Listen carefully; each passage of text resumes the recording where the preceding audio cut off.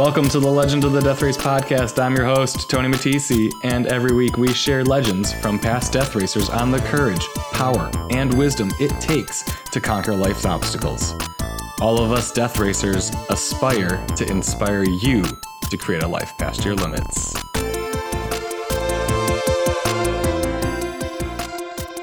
Today's legend follows the stories of death racers Anthony Sinopoli and Clay Speakman, who competed in one death race.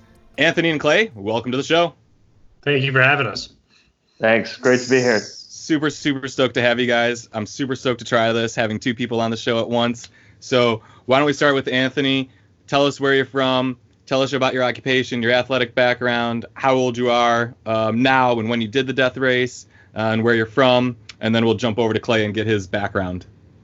Yeah, so I'm a New York native. I grew up, went to college, and have worked in the New York and Pennsylvania area working global supply chain for about the past 5 years or so.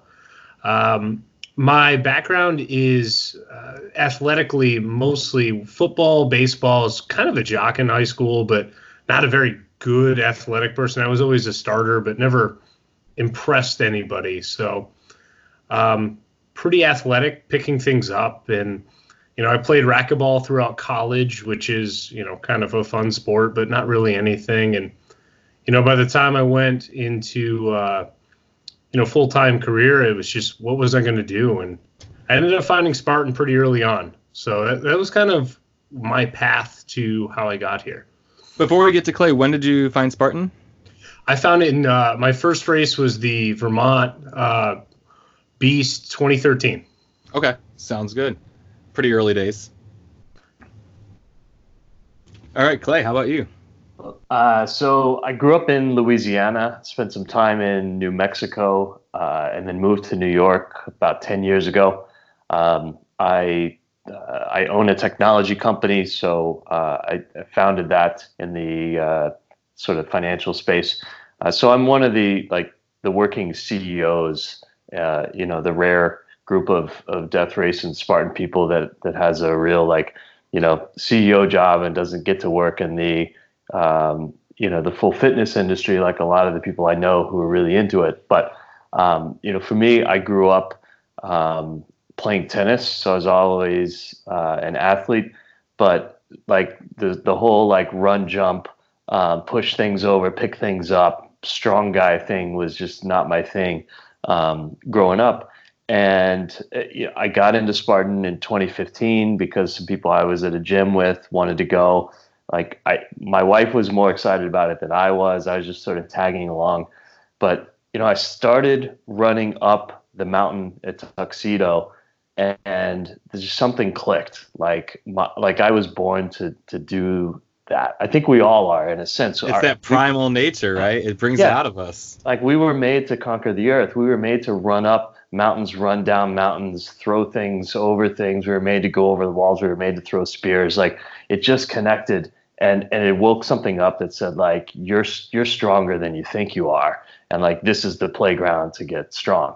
So it was all right, what's the next hardest race? What's the next hardest race? And then 2 years later, I did a couple of Gogies, and then I was like, well, the death race is the next hardest race, so I got to sign up. And that's what took me there. That's awesome. And I love how, finding these events, you mentioned a playground, and it's we kind of forgot what it's like to play, as we got older and became adults, and we forgot what it is. And that's exactly what I think Spartan and death race and all of this is. It's this big adult playground that gives us an opportunity to do the things that, like you said, we're meant to do. So I'm curious, how did you two guys meet? And, how did that transpire into this conversation that we're having now? So tell me a little bit about that. I can comment on that one. It's me and Clay first met at Boston. There was Rob Barger, who's been on the show. He put together this nonsensical event, and it was he called it the Quad, which was a Hurricane Heat 12, a double sprint into a Hurricane Heat 4-hour consecutive. You had to have all your stuff, at least hit your car, because you could go back between events if you had enough time. But we ended up meeting at that event, and it was the worst and most awful 28 hours of my life. It was, like 40 degrees out at the best. It was damn near below freezing for most of it, and we were called the trash bag crew. It was raining. It was raining so bad.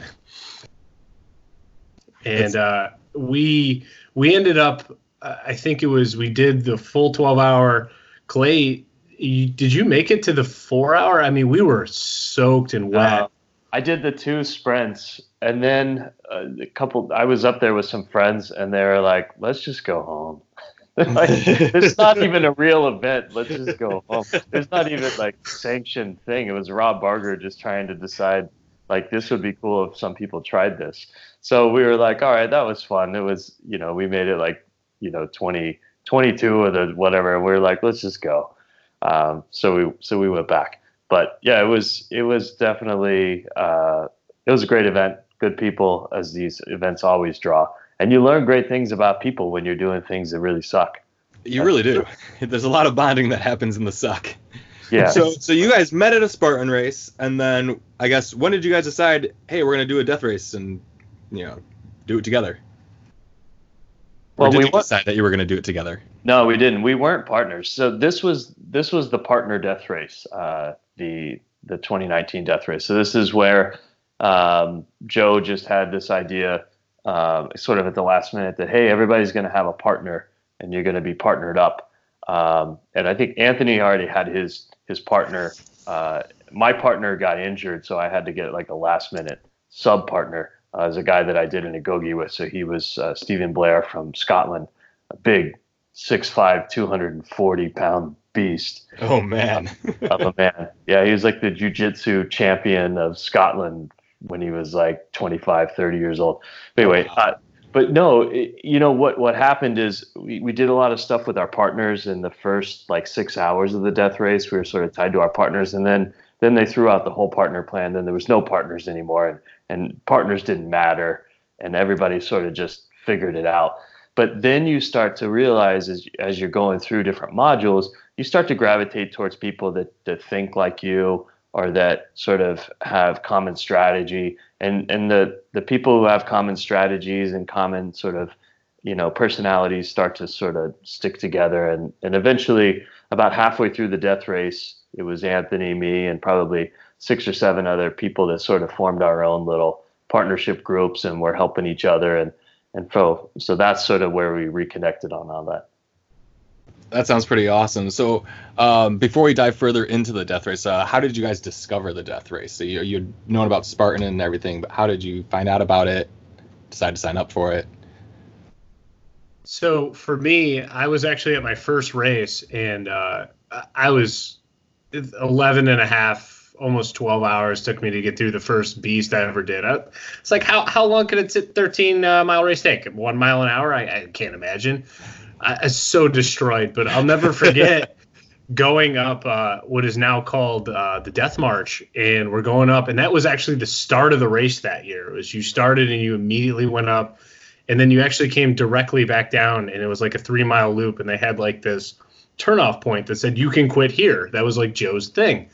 And this was before they released maps. This is before they did anything. And I'll never forget, my wife just is like, you don't know what you're getting into, because I did the Sunday race, and I was doing the Sunday race. She did the Saturday, and she's just laughing like, you have no idea. But so nice. But as we're going up the Death March, we hit about the 3/4 of the waypoint, and we see these 2 guys walking in death race shirts. Like, who the hell are these people? And they come out of the woods, not on the trail, not on anything. And I believe that was the team death race, I think. Yeah. Yeah, there was 2 of them, and one guy with a big beard. I'll never forget it. He was swatting at flies that weren't there at the top of the race, and we just thought, like, the wind is like 40 miles an hour up here. There is no flies. It's 30 degrees out. Like, what are you doing? And that was my first exposure to the death race. And we ended up doing a little bit of research on it. And for the first few years, we're like, hell no, I will never do this race. And then you do the race. I mean, like, it's just how the progression goes. Was there a trigger or something that flipped that switch and made you go from no to yes? it was a small progression. It was all right. I'm going to do my trifecta next year because my first race was the Beast at Killington's, one of the hardest ones they offer, and then the next year was like, all right, let's try an ultra. Let's do a Hurricane Heat 12 and 4. All right. And then next year was the quad. And then all of a sudden, before you know it, you're like, man, these are easy. They're not easy, but they're not. There's no risk of failing as far if I was healthy. And then, you kind of walk into it, and my partner had posted Andy Blair, he posted this Facebook post and was like, I'm looking for a partner. I can't find one. Who's up there? And it was like this Christmas Boxing Day gift. It was like, I'll do it with you. And I didn't ask my wife at the time, and, she was not happy, but, but it ended up working out really well. I mean, from start to finish, it was, almost 6 years before first seeing Death Racers on the course to actually joining them. That's pretty cool. And so how about you, Clay? How did you find out about this thing? Well, I mean, my progression was the Spartan Sprint, in Tuxedo in 2015, sort of the awakening of this feels like, a version of me that I've always wanted that never knew was there. And then it was literally just the chain of what's the next hardest race. It was followed by the Super, then it was followed by the Beast, then it was followed by the Ultra, and then it was the Hurricane. The only thing I did out of order was the Hurricane 12-hour before I did the 4-hour. Nice. And then the Agogi. And the Agogi in Iceland was, at that point, is the hardest thing I'd ever done. I barely made it through. I hit my breaking point. I was hallucinating. It was pretty cold at that one, yeah? It was really cold. It was really difficult challenge. And, I got delusional a couple times. I had told myself I was quitting. I actually quit, but nobody knew I quit. And then by some miracle, I got woken back up, and Rob Barger lied to me, and Mark Peterson. They told me that I had plenty of time to go out and finish what I was supposed to do because they extended some deadline, which was not true, and the weather was great, which was not true. So I believed them. I got up, got dressed, and went back out and just got my ass kicked. But but I was like, I woke me up. I'm like, no, I can't finish this, and I caught back up. So I was thinking, like, for me, I want to find that next event that's going to really push my limits, that I can't just mail it in, that I can't just coast along. And after I did that Agogi, I was able to finish, and I said, okay, what's the next hardest thing? And that's when I decided I'm going to do a death race, because that's the next hardest thing. And I want to push that comfort zone. I want to push that limit. It's also one of those iconic things that you want to have on your resume. And to me, it was just the ultimate proving ground that, I could do anything if I work hard enough. Maybe it'll take me several events. Maybe I'll be lucky enough that it'll take one, but I'm going to do it until I can finish it. Hell yeah. So you guys competed in the 2019 Death Race. What was the reason, why you wanted to do this? Let's start with Clay. What was your reason why? It's a combination of two things. One is to find where that limit was of my capability and comfort zone. And two was to prove that, I could do one of the hardest things. And I think I thought about that in future tense. I wanted to be able to look back and say, I did one of the hardest things that can be done. And that's a testament that anybody can do that, because where I was 10 years before that was not even in the conversation that I could do something like that. I didn't believe that I was strong enough to do anything like that. And then to go from not believing you're strong enough to do anything, I don't have what it takes. I'm not that guy. I wasn't born that way. And then to go finish a death race is a proof that you can transform yourself if you just challenge yourself enough. And when you say you wanted to prove it to yourself, yeah? I wanted to prove it to myself, so then I could say to other people, too, that anybody can do it. Yeah. It's just a cycle of challenging yourself, scaring yourself, rising to the occasion. And yeah, it's a lot of hard work. You can't just show up. You can't just say, I really want to do this and show up. And right. I worked, I trained 6 months exclusively for the death race. And that's after I had done 2 Agogis and, and 30 Spartan races, which I had to train for every one of those too. So there is work involved, and there's a process, and you can't jump from step 1 to step 20, but you can get there. Yeah, absolutely. And you have to do the work. Like you said, anyone can do this. And I'm hoping that this podcast helps more people out there that are maybe thinking about it realize that anyone can, because we've had all kinds of different people from all different walks of life on it. So, yeah, I think that's very true. And I hope that, these stories are helping people realize that. So, Anthony, tell us, what was your why? There's two big factors that play into that. The death race is the premier OCR race, bar none. I mean, if you're anybody who's anybody in the OCR world, you've heard of the death race.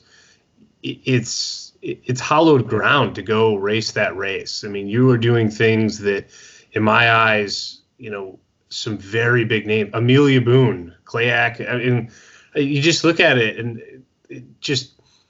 it to me was such an important race to do, to put on that bucket list. It's in my eyes was a culmination of a body of work. It's been a long time. I mean, I was not in any particularly good shape before I started doing OCR. I was not a runner. I hated running. I hated climbing mountains. Yeah. And I thought like elevation was stupid. And quite honestly, I look at it now and I'd rather go up a mountain than down it. That's crazy, isn't it? It's, I'm almost as fast at going up as I am down when you look at a long race. And then the other part of it is from a mental standpoint, where's the limit? I've done, the quad was about as long as I'd done up to that. And that was challenging physically, but mentally I was still in the game. I never felt like I was too off my rocker, where I wasn't really thinking things through or be able to make the right decision at any given time or be tricked. And when you look at that long-term endurance, 3 days, you see the sunset go down a third time, you just your eyes begin to cross on the things you'd be able. And I feel bad for the people around me because my headlight broke at the death race and it was flashing SOS. Oh man! All night for hours, and somebody ended up giving me a headlamp, but just to stop it. And but no, it was that point where you're going into that second night, and I'll never forget sitting down and falling asleep for 2 seconds and getting back up and keep going. I mean, the mental limit, I just could not comprehend going into that race, the requirement of it, and I found that. But that was my why. Very good whys. I mean, finding your limits. And go ahead, Clay. Yeah. We gotta. This is skipping ahead a little bit, Anthony. We got to go ahead and spill some of the beans on some of the sleep hacks that we got, because I think Anthony and I and a few other guys probably broke the record for the most sleep ever at a death race. Is that right? Because I got some sleep at my very first death race. Like a couple minutes on the trail, I literally would just lay on the middle of the trail and fall asleep for like 2 minutes and then get up, and I'd literally set my iPhone alarm for like 2 minutes and be like, okay. But so I don't know if tell us. There were some parts of this that was before we sort of hooked up with Anthony, but there was a crew and I won't spill names. I'll take ownership for this. It's fine. Again, I don't think the death race leaders take any offense to people figuring out ways to hack the death race as long as you don't get caught, right? But there were groups of us who were strategically placing ourselves in different positions where we were taking little naps, because we did smarter work and figured out ways to sort of be in two places at one time. I don't want to spill it for everybody who's going to do this event in future cases, but if you have to go up the mountain 10 different times to get 10 different riddles off of pieces of paper that are up the mountain, well, if you figure out a way that you can go all the way up the mountain 3 times and get all 10 pieces instead of 10 times, well, you do save yourself 7 trips, which is enough time to get some nice breaks in for naps and eating food and such. So there are ways to hack, and give yourself a better chance of being able to survive this, because 76 hours, I think we'd count it, without any sleep at all. If you're still functioning, you're not functioning well, and you're not making good decisions. And when Joe shows up and says, let's see how fast everybody can do burpees, and there's 15 sets of eyes watching everybody to see who's strong and who's weak. You have to be able to perform at a high level. And when that's 50 hours in with no sleep, if you didn't hack it, you didn't steal away 5 minutes, 3 minutes, 2 minutes here and there, you're just not going to perform well. That's just biology. It's pretty awesome way to hack it. Go ahead, Anthony. I think you're gonna say something. Yeah. I want to say I probably got 20 minutes of sleep a day, maybe a little bit more depending on the event. And it was the small things. It was, all right, everybody's taking a break to grab food. I ate on the trail, and when everybody stopped for that 10 minutes to grab food, I was out, like headlight flashing, SOS out. And there were points where we were ahead on the race. I knew I was in a good place, and I found a place out of the way, and I needed 15 minutes to myself, because that 15 minutes paid dividends at the end of the race when we were going from 3 p.m. The second to last day to 8 a.m. the last day of just lapping the course that we had been given, which was up and down Joe's Mountain. I mean, that is 800 feet of gain. It's about a mile up, mile down. And that 15 minutes probably gave me an extra lap. And Clay was actually ahead of me at one point. I take a 15-minute nap, and all of a sudden, me and my trekking sticks have finally caught him, and we end up taking the last 2 laps together. It was a turning point for me to just get a touch of sleep and think square.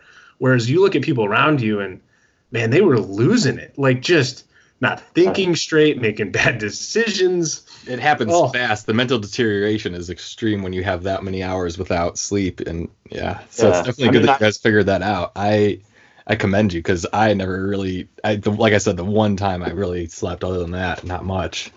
Well, again, if you do the work and you do well in the times that it matters, you earn the possibility that there's a little space here and there to take care of yourself, right? It's hard when you get behind.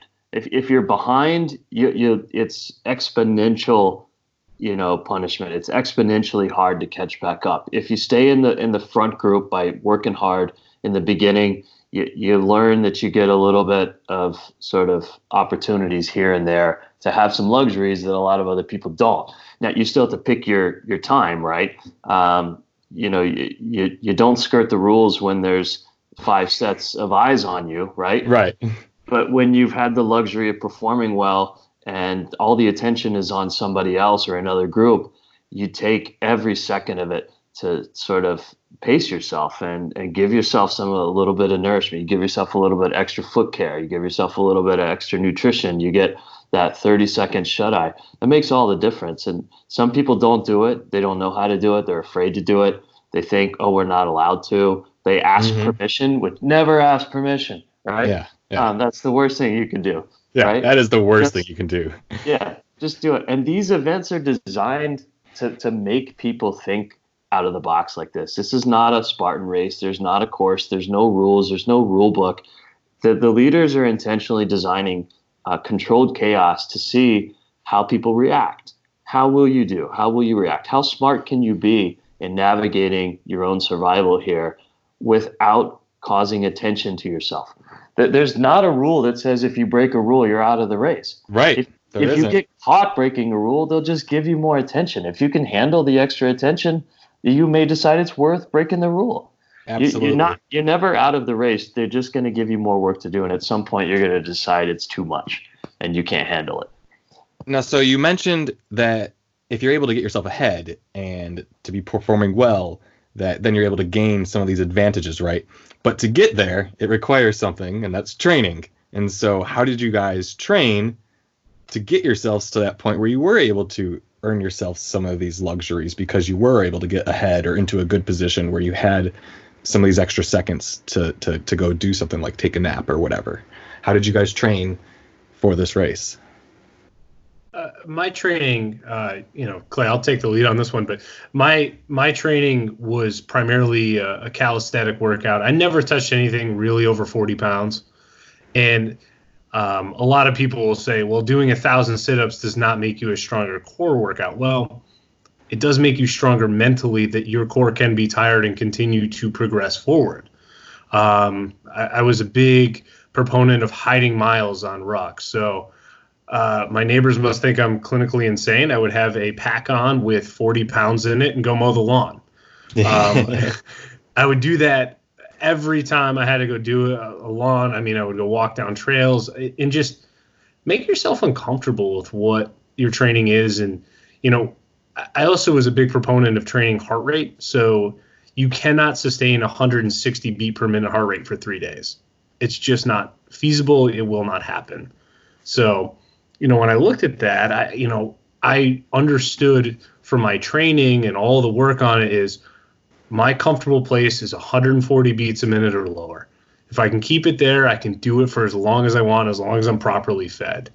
So with that understanding, I knew when I was starting to bonk out and had to get some food and take my heart rate down and take the pace out, and vice versa, or when I'm dogging it and need to move forward. So, I mean, it was a lot of high rep stuff, and it was a lot of hiding miles as many places as I can, sitting at a desk at work with the pack. I mean, I did it. It's embarrassing, but it's just some of those small things where, corporate life, you can't always be working out every day, 3 times a day like I'd like. So toss a pack on, go type on a keyboard and answer some emails. It was things like that I feel like made all the difference at the race. Yeah, absolutely. Especially when you're in that kind of work environment and stuff. It's like you got to find ways because you're working a lot of hours and there's not enough time to really train for something like this when you're working that much. So you do have to find ways to train at work. And I think a lot of people have done stuff like that. I know, Amelia Boone, you mentioned earlier, she did squats during her conference calls to train. So, there you go. How about you, Clay? I mean, everybody has to have a baseline fitness level to do a race like this. You just can't get around that. If you're not used to running or, carrying weight or lifting things or chopping wood, because that's something everybody's got to do a lot of. Although I wasn't great at chopping wood, so I just did what I could when I had to. And as soon as there were opportunities to do other things, I just volunteered for those other things, right? So, I masked my weakness, just fine. But you have to have that basic level of fitness to be able to survive. But to me, there are 2 things I focused on. One is just building upper body strength, which was half to get the strength and half for the discipline to do it. So 100 push-ups a day became 200, became 300, 400, 500. That was sort of my step up. Because I was okay to run. I was a decent runner, pretty good speed. So I knew I could do that. So I just had to work on the area of my fitness that wasn't up to par, right? Where was my biggest weakness? And I had to work on that because at some points you can't fake being able to carry heavy things. You can't fake not having enough arm strength.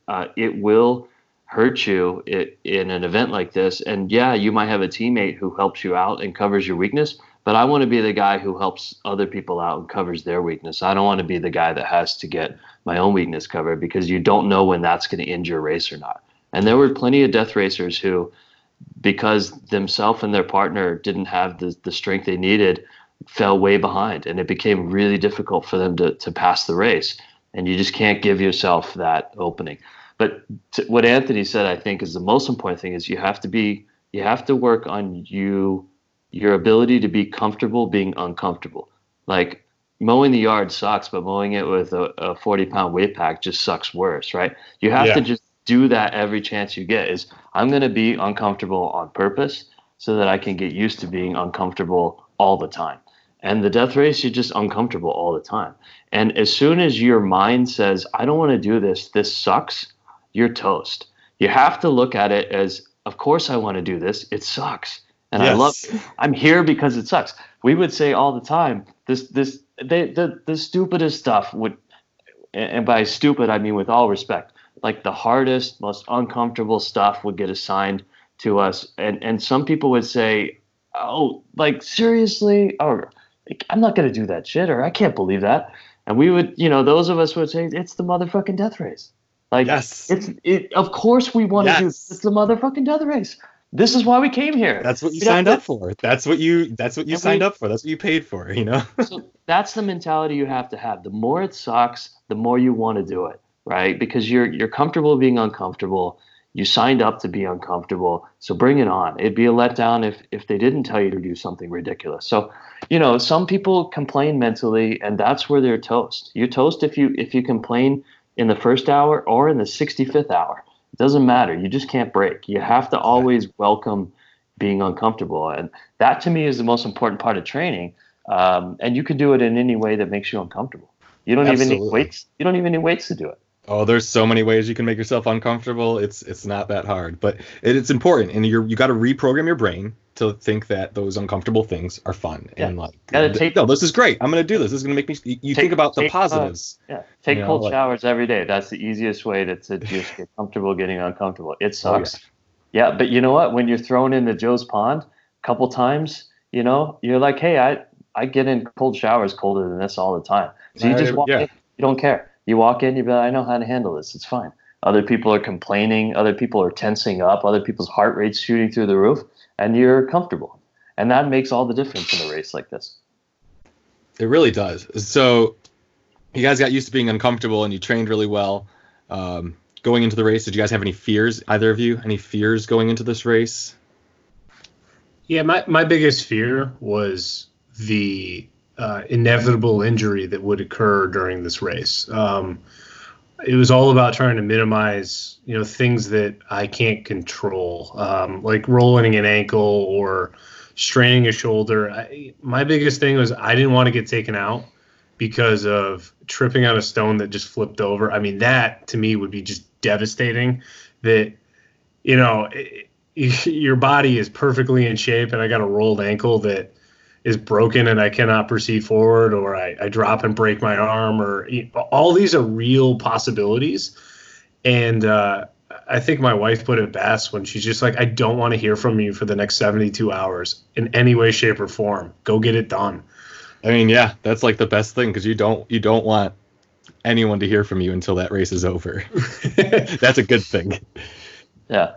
My fear was more about whether I would come back after the event or during the event and regret that I didn't do something harder or better or stick with it. Like I was just thinking in the future tense of, the worst fear I had was that after the race, I would regret not finishing it because of a decision that I made. Like that I decided to quit, or I didn't give it all, or I didn't go. I actually, I didn't have any notion of whether I'd finish or not. But the most important thing to me was whether I found my breaking point, whether I pushed it as hard as I could. That was going to be success no matter what, no matter where that was or when that happened. If I knew, I'd never been to a place that hard, that deep inside of me. If I got there, whether it meant I finished or not, that was my success. So my fear was that I would not get to that point and then regret that I didn't take it further. That's a pretty big fear. It's like almost the fear of, you failing yourself, essentially, and you didn't want to fail yourself to achieve this goal. And so you guys go to the death race, and let's dive into this race. Paint me a picture, like kind of what's the scene like the first day. Let me get this one, because I want to talk about the parking. All right. Okay. So this, everything is controlled chaos, and you got to know this going in. Everything is a double message. Everything is gonna you're gonna fail no matter what you do, and it's all part of how you react to it. So they tell us there is parking on site, right? And here's where you park, and you can also walk, right? So people start showing up in their cars, and number one rule of death race, I don't know. I mean, there's lots of number one rules, but one rule of any hurricane heat or any death race is if they tell you you can show up between like 11 and noon, don't be the first one to show up, because you're going to have an extra hour of work. Your race is actually an hour longer than everybody else's. It's probably going to suck, right? But don't be the last one either, right? Don't be the first one. Don't be the last one. Be somewhere comfortably in the middle, which is also a rule for like the entire race, unless there's a very specific, like 6 people get to do this, whatever, don't draw attention. So, we play it right. We show up like 20 minutes before noon, which is like the sweet spot of like not too early, not too late. And there's a bunch of cars parked, and we come in and they tell you park in reverse alphabetical order of the state on your license plate, right? So we're like, okay, that's a little I'm not sure. Okay, all right. So there's all these cars parked. Well, every car that comes in, the order shifts of all the cars because now there's another car out of order. So every car that's out of order, they're yelling at the people who've already parked to go get back in their cars and go reorder. Well, the entire lot doesn't even fit the number of cars that we have. So it's not even possible to probably park all the cars. And everybody's having to do like planks, holding a plank with their gear on until we get this order right. Basically, the order is impossible. It doesn't matter where you park. It's all wrong. Everybody's getting punished. And that's basically the chaos of Death Race. So the first, just registration, we all failed. That's just sort of a given. I love it. I stuck my head in a car with Andrew and pretended to fuddle with something in a car for about 20 minutes to prevent the plank. Because you just watch people doing burpees and everything. I was like, nope, I'm hiding. Bye. Sorry, Don, not yet. The race hasn't started yet. I'm not falling for this. Yeah, I pretended to be organizing cars in reverse alphabetical order and helping I was helping the team try to figure it out, knowing that it was completely useless what we were doing. But it was better than planking with my gear on. So yeah, absolutely. Be busy, be doing something until somebody makes you do something else. Don't be standing around with the herd, just following orders. As long as you look busy, you're usually in a good spot. They were throwing people's gear into they wanted a pyramid. They wanted it like 8 feet, and you're seeing gear right off the bat just dispersed everywhere. It was it's the worst. Just complete chaos, and people's stuff is already broke. The race hasn't even started. Yeah, and that's the Death Race, right? And Don starts coming around offering $1,000 for anybody who wants to quit. Right off the bat before we even register. But registration was good. We were with our partners at that point. We got our bibs. They took our photos. And I can't even remember the first thing. I think we went into the fields and we did like PT with our partners and did all sorts of like. So what they did was right off the bat, and this is where they're screwing with people. They made you take your finisher's hoodie and T-shirt with you. And I was part of the idiot crew that threw it in the back of their cars right off the bat. So when this is all going on, we're like, let's just dump our finishers' hoodies and T-shirts and not carry it around the whole race.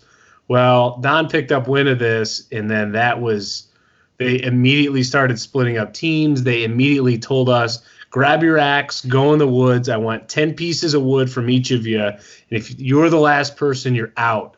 I mean, you're not 15 minutes into the start of the race, and they're already starting to find the people that are willing to push the limits and, not. I mean, fortunately, me and my partner were both decided to do that. So we were able to be considered to be together. But, I mean, there were teams that were broken up from minute 15 on. I mean, it was just, and there were people getting gear checked blindfolded. I was watching this happen. Turned out, throw your hoodie in the back of a truck, because that was a way better than what we were watching going on, because we just had like an hour of sitting in the woods cutting wood, because we were like, there's no way they're going to cut us already. Right. Yeah, they're not going to do that. They want you to have at least somewhat of an experience. Yeah, and that's part of the mental aspect of it is you're going to get all sorts of chaos thrown at you, all sorts of threats, all sorts of counter instructions. One crypte is going to be telling you one thing, another is going to contradict and tell the other thing.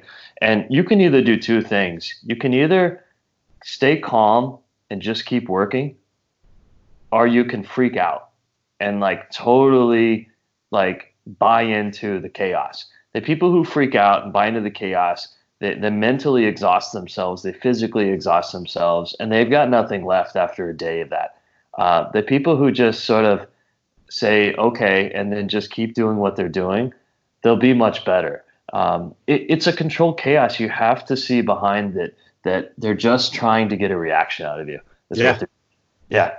As long as you keep your cool, you keep moving, you keep doing your thing, you're not going to be removed from the race. You have to sort of, you got to filter the noise. You got to filter the chaos, because they're trying to do it on purpose. And it's part of the mental aspect of the game.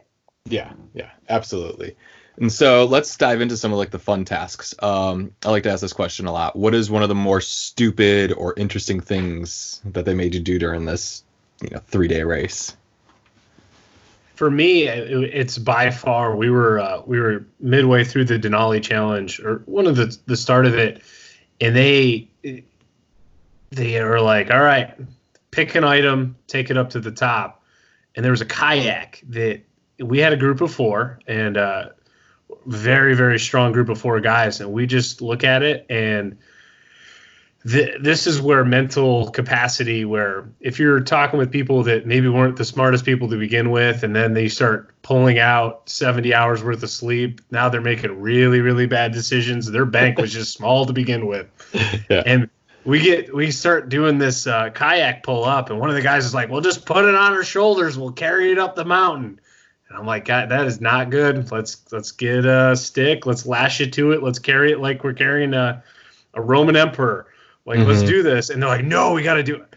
We didn't make it 100 yards up the mountain before everybody's chopping trees down. And now they're chopping trees down and not even like cutting branches because they're just not thinking straight. And we end up getting it up there. And it was like a 1,000-pound kayak. Now, people think a kayak, with 4 people should be able to carry it. This kayak was like a concrete kayak, I think. It's filled with concrete or something. It was massively heavy. It was full of water is what it was. And so when you're trying to carry it up, it's sloshing around. I mean, the only fun part about it was we got to ride it down the mountain. So that's fun. You'd put it on the stairs where like it would match. And there's a video of it of just, it was me and one other guy. We just decided, all right, let's get in it. Let's ride it down. I fought gravity all the way up. Let's get the advantage on the way down. And so we ended up riding it down. I mean, not very far, but man, it was just stupid. Like, why am I taking a kayak to the top of a mountain where there isn't even really a creek or anything? I mean, what are we doing right now? It's dumb. And it's filled with water. Why? Because it's heavier. It's just harder. Right. No, that's great. That's great. So one of the more interesting challenges we had was a nighttime challenge where we all went on a long hike up to one of the cabins up there, and at the cabin there was a little table with 2 red Solo cups, and what they explained is they were going to lift up the red Solo cup, and there's a set of Legos that had been built into a design, and we would have like 30 seconds to look at the set of Legos, and then we had to hike up to Shrek's cabin and build an exact replica of that. That's a classic from the 2009 Death Race. Yeah, and the theme of the 2019 Death Race was the greatest hits, the journey, right? So they were actually pulling all of some of the like more favorite modules that they had done before. Mm-hmm. So this was, I think everything that was done was, except for Denali's challenge, which Joe just made up. And said, let's have them do 20,000 feet of sort of up and down because that's the height of the Denali Mountain. And I think that was a made up sort of ad lib at the end of the race, which was great. Yeah. In previous death, like my 2014, we did something similar, but it was just going up and down. And then that's like an extrapolation, I would say, on that. Well, yeah, because we had gone up and down probably a dozen times already during the death race, but this was like 11 hours of straight just up and going. Down. Yeah, we had about a 7-hour period of just go. 12 up and downs, whatever. But the Lego challenge was kind of cool.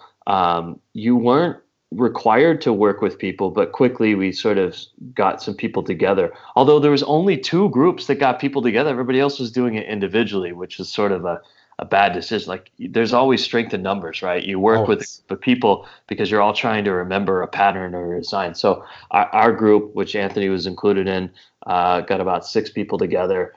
And what we realized is there was never a rule that said you have to go up and try to answer, or you have to try to go up and rebuild it every time.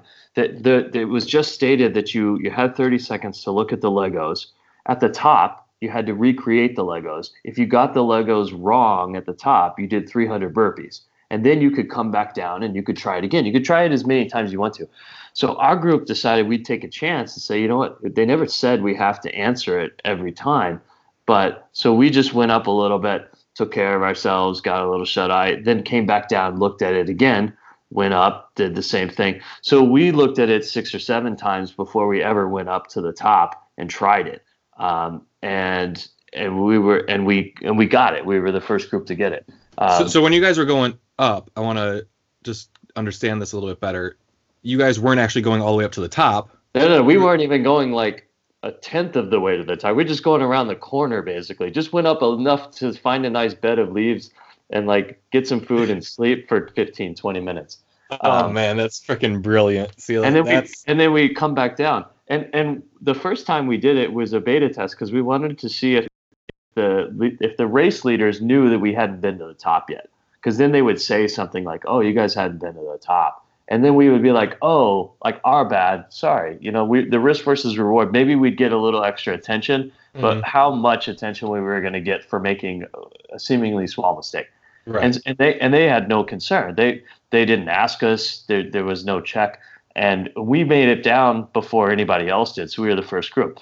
So then we were like, okay, and then we went back up, and then we came back, and they were like happy to see us. They were chatting with us. They were like, "You guys want to look at the Legos again? Sure. How about our fire? Can we help you with the fire? Sure, we'll help you with the fire. We'll stick around the fire for a little bit." Rob Barger showed up with a backpack full of Doritos and Oreos, so we took advantage of that. Nice. And we were probably there 3 times before the first group even came back the first time, which was a dead giveaway, correct? Right? right. Because it was not a short hike up to the top, right? It was probably an hour. Yeah, round trip is about an hour on that mountain, like when you're pretty fresh even sometimes. So we said, okay, this is clearly not an issue we're getting any extra attention over, so we'll just keep doing it. So at the end of the day, I think we took advantage of the gray areas in the rules. And, we also knew that, hey, listen, we're probably doing this module for 8 hours because, it's the middle of the night and they don't want us making noise. So we're going to be here for a long time. So they probably just want to keep us busy. And we stayed busy, but we were really stress-free. We enjoyed the time and we solved the challenge. And our reward for solving the challenge is they said we could hang out and sleep, which is awesome. Because we were like, you guys just kept compounding the sleep. We were like, oh, thank goodness, we haven't slept in so long, right? It was great. So while everybody else was to finish the challenge. We were the first ones. Neil and his group finished theirs right after us, a little bit after us. They had 6 or 7 people who finally, after like 4 attempts, decided to band up and put together. But they tried like 6 times, so they're doing burpees every time they're going up and down the mountain. After the first 3 times, I think they said no more burpees. Yeah, that's a lot of burpees, man. It put in so many burpees. And yeah, it was just like, there's lots of extra work that got done by people, and that's fine. And then the sun came up and we were nice and refreshed, ready to go for the last day. The only thing that almost got us, Clay, was we almost couldn't make it back to Shrek's because we'd been working throughout the night in the dark, and all of a sudden you're like, it's just before dawn, and so it's just starting to get light out, and we're looking left, we knew we had about a half hour left. We could not find the trail to get back up because the orange markers were not as clear when the sun started to come up. Oh man! So now we're starting to get a little. I'm glad we had the rest because we could at least think through the problem. Well, the other thing we decided is if we go and try our attempt close enough to the sunrise, there won't be enough time to go back down, and so we'll just do our penalty burpees, but the module will be over. So even if we failed in our attempt, we planned, but then we almost didn't leave enough time, and so then we almost like didn't make it up to the top at time because we were so relaxed. Oh man. Which was sort of a conundrum we were facing. So we freaked out a little bit, and then we got it there. That's awesome. That sounds like a great challenge and a great strategy for solving it. The Legend of the Death Race podcast is brought to you by Trail Toes, the best anti-blister, anti-chafing cream there is. Trail Toes prevented me from having any blisters after 66 hours at the 2014 Death Race, and continues to prevent blisters on all my mountain adventures. Get your jar of Trail Toes today. Use the code THELEGEND on trailtoes.com for 10% off your purchase. So now let's go on the other end of the spectrum. What was the most difficult thing that you guys faced at this death race? To me, the most difficult thing was going from the first day to the second day. They paired us off into teams of 11. After the first night, they bring us all into the brown bar, and they're like, all right, orienteering challenge. here's a map with no which way is north, or there's no any scale, and it's been purposefully pixelated, so you can't really tell what's going on, and you don't really know what these points are. And they said you had to get, I believe it was like 260 points, but each individual point had its own value. And at that point, they say, okay, don't get hit by a moose because they'll kill you if you encounter one, and have fun. So we got our team of 11, and we just go off, and immediately our team of 11 turned into 10 because one of the guys is like, I don't know if we can make it. And at this point, if you're saying that less than 24 hours in the race, I've just told the guy, you should be done. Like, you're clearly not ready. Do not hold us back, because if you're already having doubts this early in the race, I cannot be held up. But the team wanted to drag him along, and fortunately, Michelle Roy, who is helping out with the race, she's like, he's not actually going because we're not going to go get him from the middle of the woods. So we ended up going along, and the team, I'll never forget, it was a comment where one of the guys goes, I'm not a master rucker like you. Can we slow down? And this was after Don Devaney said, you guys better get going. You have till 11 a.m. or you're cut. And this was a really tough point, but you draw a line in the sand and you say, I am going to this point. Give me your cards, because you had to get a punch in them. And, like when you get told that, you're like, I hate you. I don't want to help you, but you're my only path to success. So I ended up hiking up to Bloodroot Gap with one other person on my team, Francis. And, we did I think it's like almost a 15-mile hike just to Bloodroot Gap. And then we come back and show off our punches, and we had to memorize a poem. Fortunately, someone on our team had a digital camera with him. I have no idea why you would bring a digital camera on this race. Like, are we talking like a pocket, like point and shoot, or like a DSLR? Like a point and shoot. Okay. But it was one of But the still. waterproof ones. Like, it's a few pounds. I mean, yeah, it's a lot of weight. Why are you bringing weight? No idea. But it was very helpful because we ended up taking markers and writing this poem line by line on our arms so we could just read it off and recite it, which we had one transposition error, and we crushed that challenge. But I tell you what, it was a really tough decision to say, I'm done with this team, even though this was considered a team module. Yeah. And yeah, it's hard. And it was really difficult day. I mean, we did miles that day. I mean, we had 40 some miles, I think, of just hiking, and my feet were hamburger meat by the end of this day because we were in the water all day long. I almost quit that night. And I think it was the night Clay was talking about earlier where we got a little bit of rest. We got a little bit of, just being smart. And the only reason I was still in that race was because we made the decision to be smart rather than work really hard.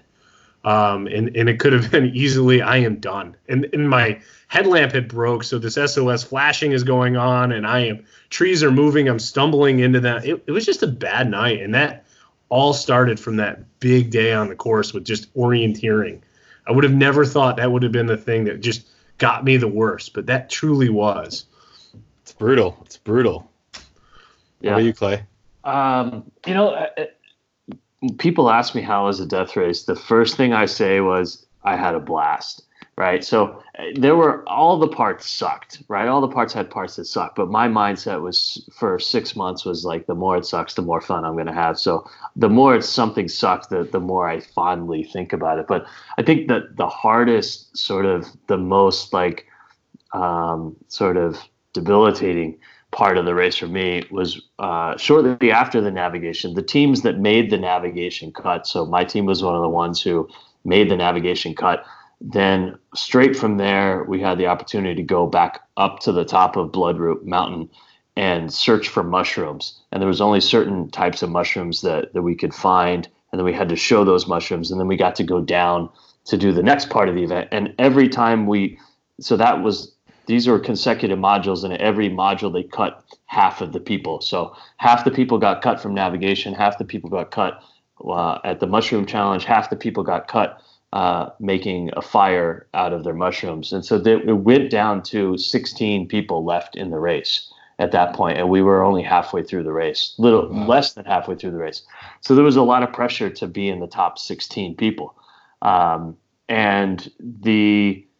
go up to the mountain. Athena, myself, Scotland, John Chambers, and Andrew Blair were the first four who got up to the top to get the mushrooms. So we're thinking, all right, we know we're the first four. We're in pretty good shape to be in the top 16. And we're just looking through the wilderness for these three types of mushrooms that are impossible to find. Like nobody knows where they are. Unless you got handed a mushroom by some guy wandering around in the wilderness, like Anthony here. Anthony got his mushroom handed him by some hippie who found it on the trail and gave him a mushroom. So, I'm up there like everybody else, and we're just busting our ass, hiking up and down Bloodroot Mountain, which is basically a 1,000-foot mountain, trying to find mushrooms along the trail. And Andrew Blair brought his own bag of mushrooms, which is genius, right? So he just pulls out a mushroom he brought from home. Okay, now he gets to move on, And awesome. So me and John Chambers spent 2-3 hours hiking up and down a mountain looking for mushrooms that didn't exist. And thankfully, here's another hack, right? My friend Pablo, who we did the Agoge in Iceland together and Mongolia, he comes down, and I know that he got his mushroom, and he's coming down the mountain.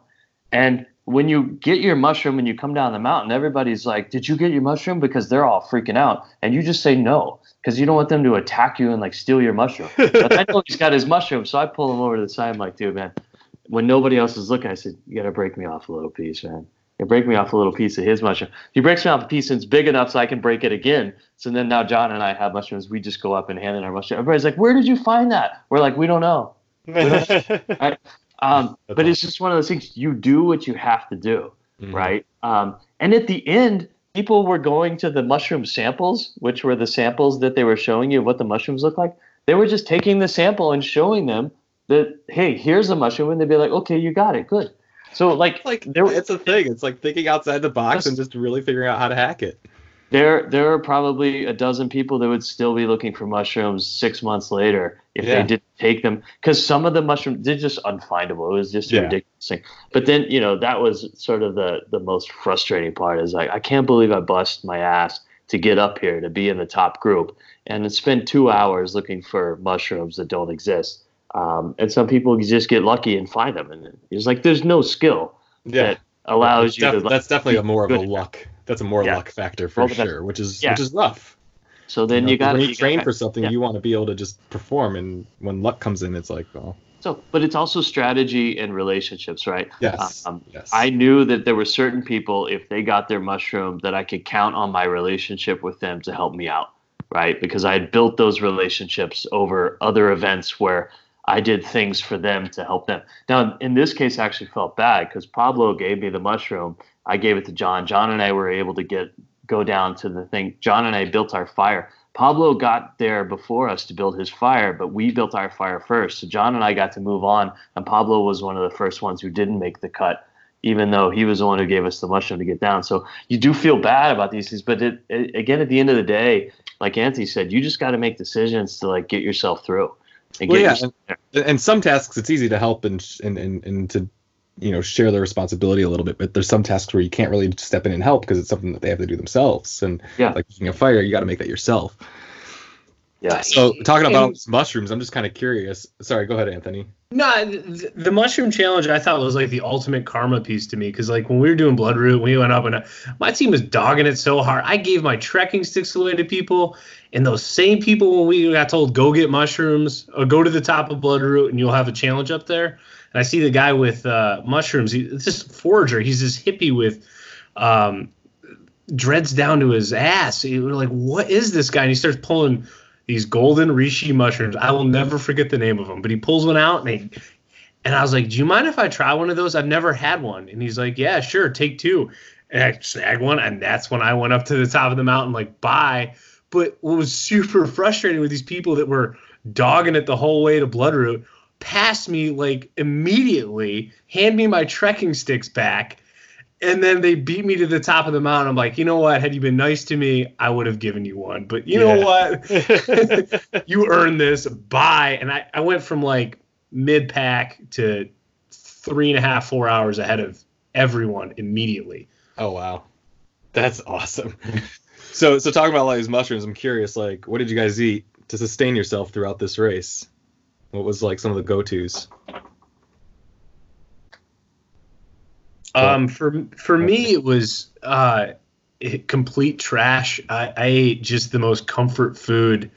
I actually found a picture of it not too long ago, and highlights include like a whole pack of Reese's peanut butter cups, an entire box of Thin Mints, at least a dozen Snickers. I think it's like Sahale, or it's like trail mix, really nutritious trail mix.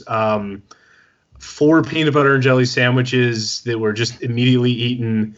I was all about the taste of the food I'm eating, because I've been on, in ulcers and stuff. I've lost my appetite, and when you lose your stomach, you're not getting it back for hours without sitting down, drinking some water, and thinking about the horrible decisions you've made on food.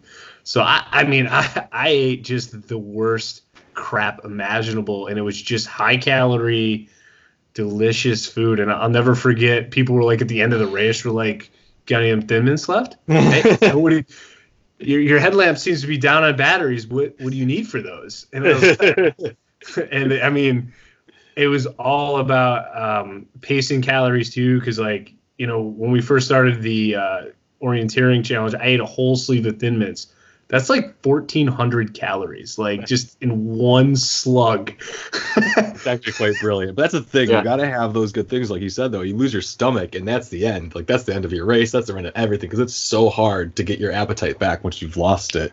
And so, you got to have some of those comfort foods, at least some of them. But to have all of them, that sounds like a good plan, man. It was delicious. I can't do chocolate. Chocolate is the one thing that makes me nauseous if my heart rate's up. So, like, yeah, I totally agree with Anthony. It's all about, you have to know what's going to get you excited at certain points. So, I had a really big sort of variety of things I packed, and I packed about 25,000 calories of food for the event, because there's sometimes where you're gonna need something sour and sugary to spike, and there's other times you're gonna need something savory and meaty. There's other times you're gonna need something hearty and like filling, and something hot, like you're gonna have your MREs, then you're gonna have your snacks, and you have your candy, then you're gonna have your peanut butter, then you're gonna have your gels that you just. And so to me, it was all about having flexibility in the variety. And I'm a big stickler in like, every hour you're eating something, if not every half an hour. Like, put a couple hundred calories an hour. I think that's the most important tip that anyone has ever given, is you have to eat like all the time. This is an eating race. The more you eat, the better you're going to perform, the longer you're going to last. Yes, absolutely. So, I mean, I would force myself to. But yeah, if you have stuff that you like and tastes good, it definitely helps. But it's just a discipline of, every 15, every 20, every half an hour, put something in your body, because your brain's going to start pulling fuel from other parts of your body that you need. And after 6, 7, 8 hours, you're going to be toast, and you're not going to know why. So yeah, definitely that. But anything that's got carbs, you do need protein, because you're doing multiple days. You can't just carb it out. You do have to have. I mean, I had MREs with barbecue chicken and things like that. And every once in a while, it's nice to have a hot meal in the middle of the night while you're sleeping in the woods in the leaves. So it's great for things like that. Yeah, a hot meal can make all the difference in your mood and everything. Was there any like sort of thing that was like a favorite that you had? I tell you, the best thing I had was a can of Coke. So now, I didn't bring this, but John Chambers and I, in the middle of one of the nights, were hiking up a mountain, and we got our headlamps on. It's pitch black everywhere, and except for where you're looking. We just see this can of Coke sitting in the leaves, and we both look at it and be like, is that a Coke? We're like, can't be a Coke. Like, what would a Coke be doing out here? And we pick it up, and it's cold. It's like ice cold. And it was warm, right? It was not that cold, but it wasn't ice cold outside. And it's opened, but it's cold. And we were just like, this is real. Like, I don't care. I'm gonna take the chance. We're just gonna drink it. So I take the first chug, and I'm like, that is amazing. He takes the second chug, and we finish it off. And we're like, what God just dropped us a fresh can of Coke in the middle of nowhere on a mountain? And we had no idea. And we found out like a day and a half later that Coke belonged to one of the event leaders who was sitting up in the woods, who opened a Coke and then got a call on his radio and then had to leave and then came back and it was gone. So we had no idea we drank his Coke, but that was the best thing ever. Because we were awesome. That's the point where you're like, man, I would do anything for a cheeseburger. Man, I'd do anything for an ice cold Coke. And then it appears. We called it the Coke from the mountain god. It was amazing. I love it. How about you, Anthony? Did you have something that was like a favorite, those Thin Mints? Thin Mints were awesome. Those were like the cheap fuel, but it's still like you were dead into the race. And like 70 hours in, I find a Reese's peanut butter cup in the bottom of my bag, smushed to hell. Probably got some, scum juice on it, and I ate the hell out of it. Like it was so good because those are like the first to go because those are my favorite, and they were just like Clay said, every hour, and it's understanding that I need about 200 calories an hour. It's about what you can process. It's just understanding what you need. And man, when I found that at the bottom, I was like jumping for joy, just eating it in front of people like, you didn't bring this, I did. Delicious. There were lots of people who ran out of food during the race, especially during the last like 10 hours. There were people who were all out of food. Or they were eating things that they didn't want. Mm-hmm. So like I understand you want to try to stay light, but food to me, especially light food, like little like fruit snacks and like little carb thing, like little Sour Patch Kids, that doesn't take up much space, doesn't take up a lot, and you can't go shy on it. You got to bring twice as much. I mean, be smart about what you pack and the space that it takes up. But to me, people running out of food, that's a huge thing. If you have to ration your food at any point in a race like this, you're in trouble. You need to have so much food that you can eat every 30 minutes and never run out, because you can't ration your food. You're going to have huge problems with your energy. Yeah, and you never know if you're going to have a chance to go back and get more from base camp or anything, or if there even is one at the death race. Because sometimes there's the death race where there is a gear box, sometimes there isn't. Like you need to have enough food with you to survive. Although I will admit, there was a point during the Denali Challenge where Michelle Roy came out with some ham sandwiches that she brought from the kitchen, was giving everyone who was there between laps ham sandwiches, which then caused me to think, wait, there's a kitchen over there? Right. So then I found a coffee pot. So then I was getting fresh coffee in there, and there's some leftover snacks from the food. So every once in a while, we were making, in between laps up and down Joe's Mountain, we were making side runs into the kitchen. Nice. At 3 a.m. and finding little morsels of the dinner from the night before. So free bonus food is always the best tasting food. Yeah, it absolutely is. Almost free stolen food. So we've already talked about you guys, how you made it through without, or how you guys stayed awake, I guess. So we're not going to dive into that question too much. We know that you guys got some nice sleep and were able to hack that system. But I do want to know, did either of you guys hallucinate at all? Because it still is a really long race, even with those naps. Do you guys hallucinate at all, or were you guys able to get enough naps that didn't? Oh, bad. I had some moments because when I had my headlights short out on me and it was flashing SOS, so 3 long, 3 short, 3 long, or vice versa. Sorry, I might have known that beforehand, but for 2 days of the race at night, my headlamp was just flashing over and over and over again. And actually, during the Lego challenge, it's just this hilarious video of me trying to build a Lego with flashing light, trying to pick the pieces. Oh man, it was impossible. So I'm trying to grab at stuff that's not there, and now it turns off. And then in between each SOS signal, it's like a different duration than the actual SOS. And I walked into trees. I would fall over things because I think I'm on the trail, and you're not thinking clearly, even with the little bit of sleep that we got. I mean, I was just shot. I mean, trees move is the only thing I can say, is that, with the night at 2 a.m. in the morning, it's just an awful time because you want it to be light out, and that's just the farthest thing that's going to happen. And you're always looking up at the stars, trying to be like, all right, is it time yet? Are we getting a little bit? That's a little bit of sun. And then you just start not seeing trees. I mean, just they were not there earlier, and you just walk right into them. I mean, on more than one occasion, that's rough. pile drive trees.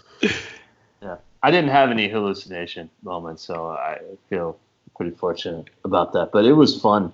It was fun watching other people go through it as well. So I want to ask, did you guys finish? Yeah. Yeah. If you have, yeah, there's the skull right in the video. Awesome. Congratulations. And so the next question is going to be, do you think it's possible to finish a death race by following all of the rules? No, I do Why not. is that? I do not believe it, because if you cannot take advantage of the gray areas in the rules, and if you cannot outthink coloring in between the lines, you will not give yourself the advantages that you need to be able to endure this chaos. It's purposely designed chaos to make you mentally and physically exhausted. If you cannot outsmart, outthink, and not read between the lines, then you won't have a good chance of surviving this race. And I talked to a lot of the race organizers after the event, and they confirmed that, yeah, we want you to if we give you simple directions, we want you to understand that there's probably 5 ways to accomplish those, and the 5th way is probably the smartest way. If you just take it at face value, you're going to be working a lot harder than you have to achieve the same result. And I think that's part of transformation in life, is you have to think, wait, there's probably a better way, a smarter way to accomplish what I'm doing. And if you take the moment to do that, it's worth a lot of extra hard work you don't have to do. So I think you can't, if you just color in the lines, you're going to have very low chance of passing a race like this. Yeah, I think that's pretty true. Anthony? Yeah, I mean, I was fortunate enough to finish as well. I mean, me and Clay, and I would say there's a group of about 6 of us. And, you know, my partner and I, Andrew, we worked together just as much as Andrew and I did. I can't say enough for him. But in terms of rules, I think that's an arbitrary word. This race did not have rules. It had guidelines. Yeah. And when people talk about, oh, I raced this within the rules, I've heard this on the podcast before. I didn't go to cheat it. I guess I don't know what race you went to. I mean, like, at the end of the day, I did my homework. I read some of the blogs. I watched some of the videos, and I kept my head on my shoulders to try to take advantage of the situations that were at hand. And to say that there were rules in place implies there was a rule book. And if the race directors can change the rules at any given point, I'm going to exploit a rule at any given point. And I don't think that's unfair. I don't think that takes away from my finish. And I really do honestly believe that is just as much as part of the game, because people get back in the race after they've been put out. Yeah. Days after they're put out. I mean, Eric Hutter, he was going to be put back into that race a full day after he had been put out. And all I can think is the fact that he didn't was his own choice, but the rule at hand to say that you're out of the race after you've been put out and took a nap is that's out the window. That's not a rule. That's a guide. That's just what other people have experienced. That's not anything. And if there's anything this race taught me, being resourceful and understanding your locus of control is everything. What can you control today is all you can do. And if there isn't things that you can control, don't get mad about them. They're just not. I mean, stop getting huffy about it. Just do it. And when I say you can't finish the race without cheating, and cheating implies there was a rule to begin with. I mean, yeah, sure, you're not supposed to sleep, but that's like saying you're not supposed to get in a car and get driven to the front of the trail. But there's no rule on that. If you didn't get caught and you didn't get punished for it, was it against the rules? No. Do it. Yeah, that's the thing. It's like, there's the integrity warriors out there, but like when there's a race that doesn't have a defined start, it doesn't have a defined finish, it doesn't have a rule book. I mean, it really is it's a matter of risks and rewards, and are you willing to take the risks? And maybe you'll get the reward for taking that risk, or maybe you'll get a punishment, and that punishment might really suck and end your race. But maybe taking that risk ends up making your race that much better, and you actually make it through, right? So I mean, life is about balancing risks and rewards. If you're an entrepreneur, you have to take risks that and they have rewards and they have downsides, and you have to manage when is the right time to take a risk and when is a smart time versus a dumb time. When Joe's there saying, everybody do burpees, let's see, and there's 15 set of eyes on you, That's not the time to skirt the rules. That's the time to perform, right? Yes. When there's only two people who are running the race on a mountain with you for 8 hours in the middle of the dark, you have extra leeway to be smart about how you spend your energy, right? It's a risk versus reward. That's what life's about. And the race map of the death race, because there's no map, there's no rules. The race map is just what's going to make everybody go to their breaking point. So, yeah, I mean, there's going to be total chaos. There's going to be rules that contradict each other. One person is going to be telling you to stay with your group. The other person is going to be telling you to dominate your people and beat everybody else who's in your group and leave the weak behind. You can't follow all the rules at the same time. It's not possible. Totally 100% agree with both of you on this, because, I faced it myself. I faced these decisions myself. And, at the end of the day, you had to make the right decisions to finish your race. So next questions I want to dive into are about courage. Like, where did the courage come from to participate in this event? Because it takes a lot of courage to not only sign up. A lot of people, they'll sign up, but they don't show up. They don't start. They don't actually go out there and do it. And so where does that courage come from to not only sign up, but actually show up and go and give it your all? I drive all my support for everything I do just by curiosity. I think when we talk about courage, it's the willingness to do something that is unknown or something so profound you do not think it is possible. And I have an unrelenting drive at trying to find those things that make me better. And this race was all about that. How do I become a better person? How do I do something that I did not think 5 years or 6 years prior that was even remotely in my wheelhouse to even mention in the same sentence, other than I would never. And it was a really important thing. I look at this as a defining moment in my life to even sign up, nonetheless finish. So I think it's that never being satisfied with the status quo. That is always going to drive me. And it's the reason I kind of enjoy training almost as much as I do racing. It's boring, it sucks, but at the end of the day, it makes me a better person every single day for myself as well as my family. Yeah, for me, it was the mentality of what I was trying to accomplish at the death race was to find my breaking point. So when you set that as your goal, you're not afraid of it. You're actually welcoming the scariness of it, right? I'm not going to find my breaking point if I don't do something that scares me. So my fear wasn't of not finishing. My fear was not finding my breaking point or not finding the point where I didn't have anything left to give, because that was the goal. But it goes back to sort of why would somebody sign up? I don't think Anthony and I, neither of us are like world-class gifted athletes who this comes easy for. We didn't do the death race because we thought we had a chance to win it because we're just super strong, super athletic, fit people. We did the work to get fit, but we did it because we wanted to continuously like push our own limits. This is an every man's type race, because there are people who show up who look every bit the part, who are faster and stronger and look ripped, and they don't finish. And then there's people who just come because they're looking to like transform themselves, and they finish. And some of it's pure luck, sure. Some of it is just the mindset. It's the same with Spartan race. You get big football players who show up, bodybuilders who look the part, and then they can't figure out how to climb up a rope. Yeah. They don't know how to go up and down mountains. I love about this whole sport of obstacle course racing, or the whole like culture of it, is it allows anybody to just sort of step up. Everybody starts at a different place, but it allows everybody to take the next step. And for Anthony and I, this was just the next step in our journey. And for a lot of people listening out there, your next step may be just a 5K or a 10K, or it might be a super or a beast, or it might be the death race one day. But your next step is the biggest step you're going to take, just like this was our step. I really like that.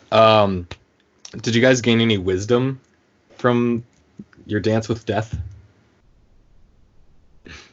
Without question. I have a new. And what is it? Yeah. Without question, I think it's a new sense of humility on the mental aspect of this race and what is possible. I was always suspicious on when people say this is a mental race, not a physical, because when leading up to that race, it is all physical. It is all about getting in shape and doing things that are hard. But at no point in time was it like, well, if you do quit, you're just done for the day and you're going to start over again, right? But at this race, it's the easiest thing you can do is say quit. The easiest thing, absolute easiest thing is say, I'm done. This is horrible. My feet look like they will haunt your dreams if you were to actually draw a picture of them, right? But it was an enduring factor that I find the people who finished were the ones that, regardless of circumstance, had a smile on their face, understood the task at hand, prioritized what was, top to bottom, what was going to get them to the hack. And then, they thought through it clearly. They didn't care about all those extraneous factors. And to me, that was a really big deal. And I took a lot away from that. And also, it's astounding how just 3 days can impact your life in general, because it was quite a long time before I slept properly again. I mean, it was probably 4 or 5 weeks before I could sleep through the night. You were on death race mode. Ain't that the truth, man? Kind of more comical. I mean, like, you'd have the serious piece, but in all reality, it was, you wake up and you're like, oh, I got to go to the bathroom. That would normally not wake me up. That was 100% the case for weeks. Dude, I remember waking up in cold sweats after my first death race, like every night for a month, just soaking wet and actually thinking I was still on the mountain and just being, okay, I'm gonna go back to sleep, like for a whole month. But yeah, Athena actually had, we were sitting at the race and we were done. We had gotten lunch. Joe had bought us lunch and all that. And she wakes me up. We were on cots because I had been sleeping, and I got up, grabbed my pack, started putting on my shoes, and had my 2 trekking sticks in hand before I realized the race is over. Like, this is we should have told you it was still on, and you had you probably would have said, he would have went up to the top of Shrek's cabin and been like, said you got to go get some wood from the top. Wouldn't even have second guessed it. So how about you, Clay? Any wisdom that you've gained that you'd want to share? Yeah, I mean, I did my whole personal transformation of where my breaking zone was, and I'm glad that I pushed to that limit. But to me, the biggest takeaway now in retrospect was sort of a real big respect for how much thought, planning, and even compassion. I'm going to use the word compassion when I talk about how the death race is put together, right? I talked to Don about this. I think it takes a tremendous amount of compassion and intentionality to design a race like this to really deliver the breaking point for people that come in that are strong. They've done all the hard races already. They need something that's way beyond their comfort zone. And that's not easy to do sometimes when you've got people who are ultra marathoners and triathlons and Ironman champions and Olympic athletes. Those are the kind of people who come to these races looking for, can you push me to my limit? And, if you talk to the race directors of the death race, their goal is to transform people. It's not to kill them. It's not to make them die. It's not to belittle them or see them fail. And to me, the wisdom I took away is that there's a lot that goes into this. And first and foremost, it's compassion and intentionality. And so that I've carried that into my personal life of, I've got a platform now where I can help people find their breaking point and help them take their next step. But I have to do it with compassion and intentionality. I have to be trying to do it. And then I can put together some of the planning principles that I've learned through the events I've done, through great leaders like Rob Barger and Jason Barnes and Don Devaney and other people that have done events that I've just been in awe of. And I think that's the wisdom I learned in retrospect. And that's the biggest change in me now is after the race, I have a better desire to help people find their breaking point and their next level. That's pretty awesome. So I guess, would you do the race again? Would you guys go out again for one more time? Under the right circumstance. At this point in time, I mean, my biggest, thing of not doing it is I don't know how I would do it better. And I know every year is a different race, but I sat and I was at the front of the race the whole time, and not that that's the defining thing, but I was always in that lead group. I really felt like my preparation was there. I had the right drive. I got what I wanted out of it. I did exactly what I came to do and got so much I could have. I think I would need a different why. Would be my big thing. And I don't have that right now, and that's fine. I have goals elsewhere. I have the Go Ruck 50 coming up, star course, and I'm looking at 100 milers. Actually, my partner, Andrew Blair, and I we're thinking about going to do a 100-mile trail loop every hour on the hour, doing like a 4.12 miles. So it's a 100-miler in 24 hours. And oh, nice. It's like that sounds interesting to me because I've been doing hard races and, ultras and everything else for the last, 3 or 4 years pretty continuously. I'm ready to actually enjoy a Spartan race rather than just do something that is so grueling that I'm out of commission for the next 2 weeks or more. I mean, the death race was a month, Yeah. Not to take a step back, but, let's explore other things. Ultra running is not something I've ever been good at. I think my farthest run was a 13-miler when I lived in Erie, Pennsylvania, and I walked it because I was forced to do it. So I took dead last out of like 13,000 people, just out of principle. But I'm looking to kind of get in that space and maybe do something a little different. If there was a different why, I think absolutely. Yeah, I'll agree on a couple points with Anthony. One is, I don't know that I would do it any better. The why is important. I feel like I accomplished my why. I have a different why now after the death race than I had before it, which I hope is the goal that everybody who does the death race would have a different why after it. Because if you do this event right, and I mean if you push to your braking limit, finish or not, if you do this event right, you will have a different why afterwards. And then you've got to act on that why.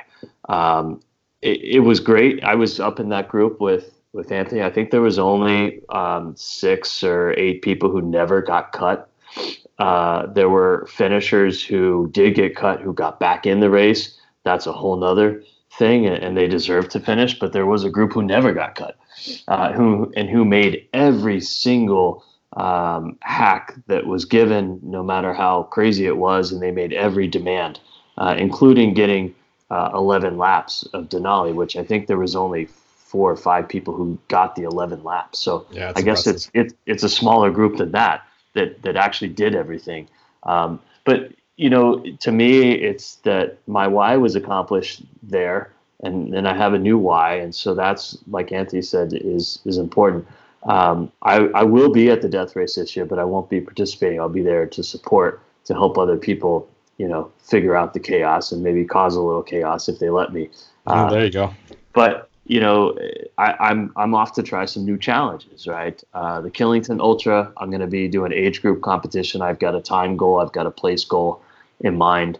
And I think next year it'll be my first 100-mile race. I'm starting to train for that. So maybe. Do you know which one you're going to go for? No, but I think the Blood Route 100-mile Ultra probably. There's a Blood Route 100? That's right. It's the Peak one. They rebranded Peak. It. Right. Yeah, right. The Peak. But I think that's a natural fit because it's within Spartan's family. I already know the system. I know the people. It's probably Anthony and I are going up to the Snow Devil race, but we're only doing a half marathon there because we've never done anything like that before, and if you want to do like a whole world of elevation suck, come on out here to the Pacific Northwest and take on the Cascade Crest 100. That's actually what I did last year. 23,000 elevation gain, 100 miles. That's insane. It's an ass whooping. That is. So, I start to get into that, and maybe that's just a one and done for me. Maybe it's something that I'll love and I want to do more often. But to me, once a year, I want to do something that scares me. I don't want to give that up. I don't know if I need to continue escalating my scares every year. Like after the death race, I don't know what scares me more. And then if I do that, I don't know what's above that. But to me, to scare yourself at least once a year is sort of something that's just necessary to maintain. You got to have something that scares you, that'll get you excited about doing it, training for it. Well, yeah, and when we do stuff that scares us, it rewires our brains. It helps us. It does a lot actually for us. It's really, really beneficial. Mm-hmm. So it sounds like you guys have some good plans coming up. So next couple questions are, do you guys have any books that you would recommend to get in the right headspace for these types of events and for death races and preparing, whether physically or mentally? Anything you recommend? My big, I think, and I went back actually to it. I've read it twice, but if there's anything, the first chapter of Joe's book, Spartan Up, it gets you the mindset of the creator. Mm-hmm. What is he trying to get at? And I found that you can see some patterns in the chaos. And, I've always had a pretty good head for numbers, but you actually begin to see how that book translated to actual life. And at the race, you're like, oh, here it comes. Like, here's something stupid, or here's this. And it encourages that hack that Clay and I so aptly just clung onto throughout the race of how do I push the limit. And he even goes on to talk about people riding a bike because they could, and they were ahead of the pack. I mean, in my eyes, at least the opening chapter of Spartan Up was so relevant to the race, and I took so much from it that I think it's a must read for anybody that you're just not going to get it any better than the source. He's the one who created it, him and Andy, and I think in my eyes, it's a really important, piece of literature when it comes to, what is the purpose of it? Because he gets into that purpose. What is his goal for you? That's a good one. My book goes way back, and it's totally not Spartan or even athletic related. And it's Dale Carnegie's How to Win Friends and Influence People. I talked about it a little bit. It's just sort of the building blocks of understanding in every situation the people around you and what do they need and what are they looking for and what do you have to offer, right? So to me, a large part of surviving events like this is properly reading the situation around you, understanding where are the opportunities to connect, to collaborate, to win. And to me, a lot of this event is about that, reading the other people in the event, understanding who's strong for what, who's good for what, who can help who, how can you help other people, how can they help you? Because it is an individual race, but it is always a team race because you're always with other people. And those other people can help you, they can hurt you, they can build you up, they can tear you down. You're constantly surrounded by the aspect of other people. And what you do with those other people is mostly up to you. There's not a lot of rules about what you can and cannot do with other people by purpose, because they want to see how you use your interpersonal skills. So to me, How to Win Friends and Influence People was a book that I thought about a lot on a race like this, because it's vital to the survival. Yeah, I think the true words haven't been spoken. It's you have to rely on the relationships and the friendships and the partnerships that you can create during the race or even before. They play such a critical role in the success of you and anyone else that's going to succeed. And without them, I mean, if you try to go in it as a lone wolf, there's people who are strong enough and powerful enough. Sure, there are a handful, but the vast majority of the people who go after it, if they just try to go as a lone wolf, they're probably not going to make it. Yeah, so many of the things that went well in the death race started with a scanning of some of the people around who were going to think and perform like I was, connecting thoughts on, hey, I see Anthony over there. He looks at me. I look at Andrew Blair. I look at John Chambers. I look at Andrew Malcolm. I look at some of those. And we sort of get on the same wavelength pretty quick, have a quick conversation, and then have a plan of action, and we're all supporting each other. Yeah, absolutely. So many of our challenges went well because we quickly learned how to work together to achieve a goal. And now not everybody in those groups made it to the finish, but at different points of time, we all helped each other. Fantastic recommendations there. So I want to thank you guys both for being on the podcast. It's been awesome. This is a great opportunity right now for you to, if you want anyone to follow you, see more of your stories and more of your adventures, there's a chance to share those places. Anthony, you got to start like an Instagram page with you in your bathing suit or something. People can check you out. Oh my God, I don't do any of the Instagram. I do. I'm on all the forums for Facebook. If anybody, I take great pride in actually the day after the race. I wrote down my experiences, and I've actually left it pretty much untouched. If anybody wants to read it, it's kind of that, and you're going to see how horrible the grammar is even a day after the race. It's kind of comical how bad your brain was even 24 hours post. So, St. Anthony, Sinopoli, I'm on all the ultra pages. I don't do the Instagram. It's just a little bit before my time. Dude, you got to send me your notes. I want to see how those contradict or confirm the memories that I have, because half of your notes are probably hallucinated notes too. Things that never happened, maybe. I do have Instagram Elevate OCR. That's Elevate as such, Elevate a Mountain OCR. And I have Facebook page Elevate OCR. And that's a program that I started after the death race that aligned with my new why of jumping on sort of the mission of changing lives by getting people uncomfortable. So the mission of that group, which I started as like a side group, is to train people to be more comfortable being uncomfortable. It's based in obstacle course racing. We have some gyms that we work with. We just get out and do uncomfortable things. And I think that people really just need a guide to tell them it's okay to be comfortable. You should actually seek being uncomfortable. It does amazing things in your lives, because we live in a world where everybody, every product, every service, every technology innovation is trying to make our lives more and more comfortable. And it's taking us away from what we were built to do. Yeah, it absolutely is. And I think that's why we do these things, right? So that way we can become better versions of ourselves, because when we get comfortable, we become complacent. And when we get uncomfortable, that's when we grow. So thank you both for being on the show. It has been an absolute pleasure talking to you. And stay tuned for more legends from past death racers. If you like what you're hearing, please leave us a review. This really helps the podcast move up the rankings so we can reach even more humans.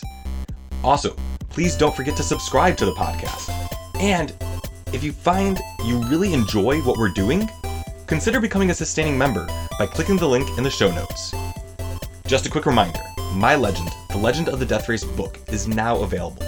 Visit legendofthedeathrace.com/book to order your copy today. Thank you again for tuning in. If you'd like to stay up to date on my current adventures and training, you can follow me on Instagram or Facebook.